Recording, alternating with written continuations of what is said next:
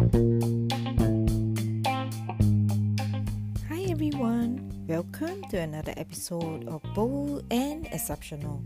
This is Angela O, and today I'm going to talk about be faithful with the small. The difference between something good and something great is attention to detail. This is by Charles Swindoll. Oftentimes, we look to successful people and want to make it big just like them. We fail to see that the key lies in our own hands.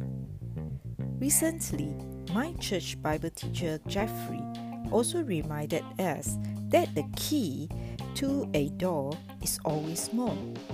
It is never going to be as big as a door. Besides, if we look at unlocking the secrets to enjoying the things in life, be it our marriage, our career, our relationships with others, it always starts with paying attention to the little details. In a relationship, we tend to be touched when our spouses or loved ones do all the little acts to show their care and concern. In our work, when we demonstrate diligence and do our assigned tasks well, no matter how insignificant they may seem, that's where we will be entrusted to perform greater tasks.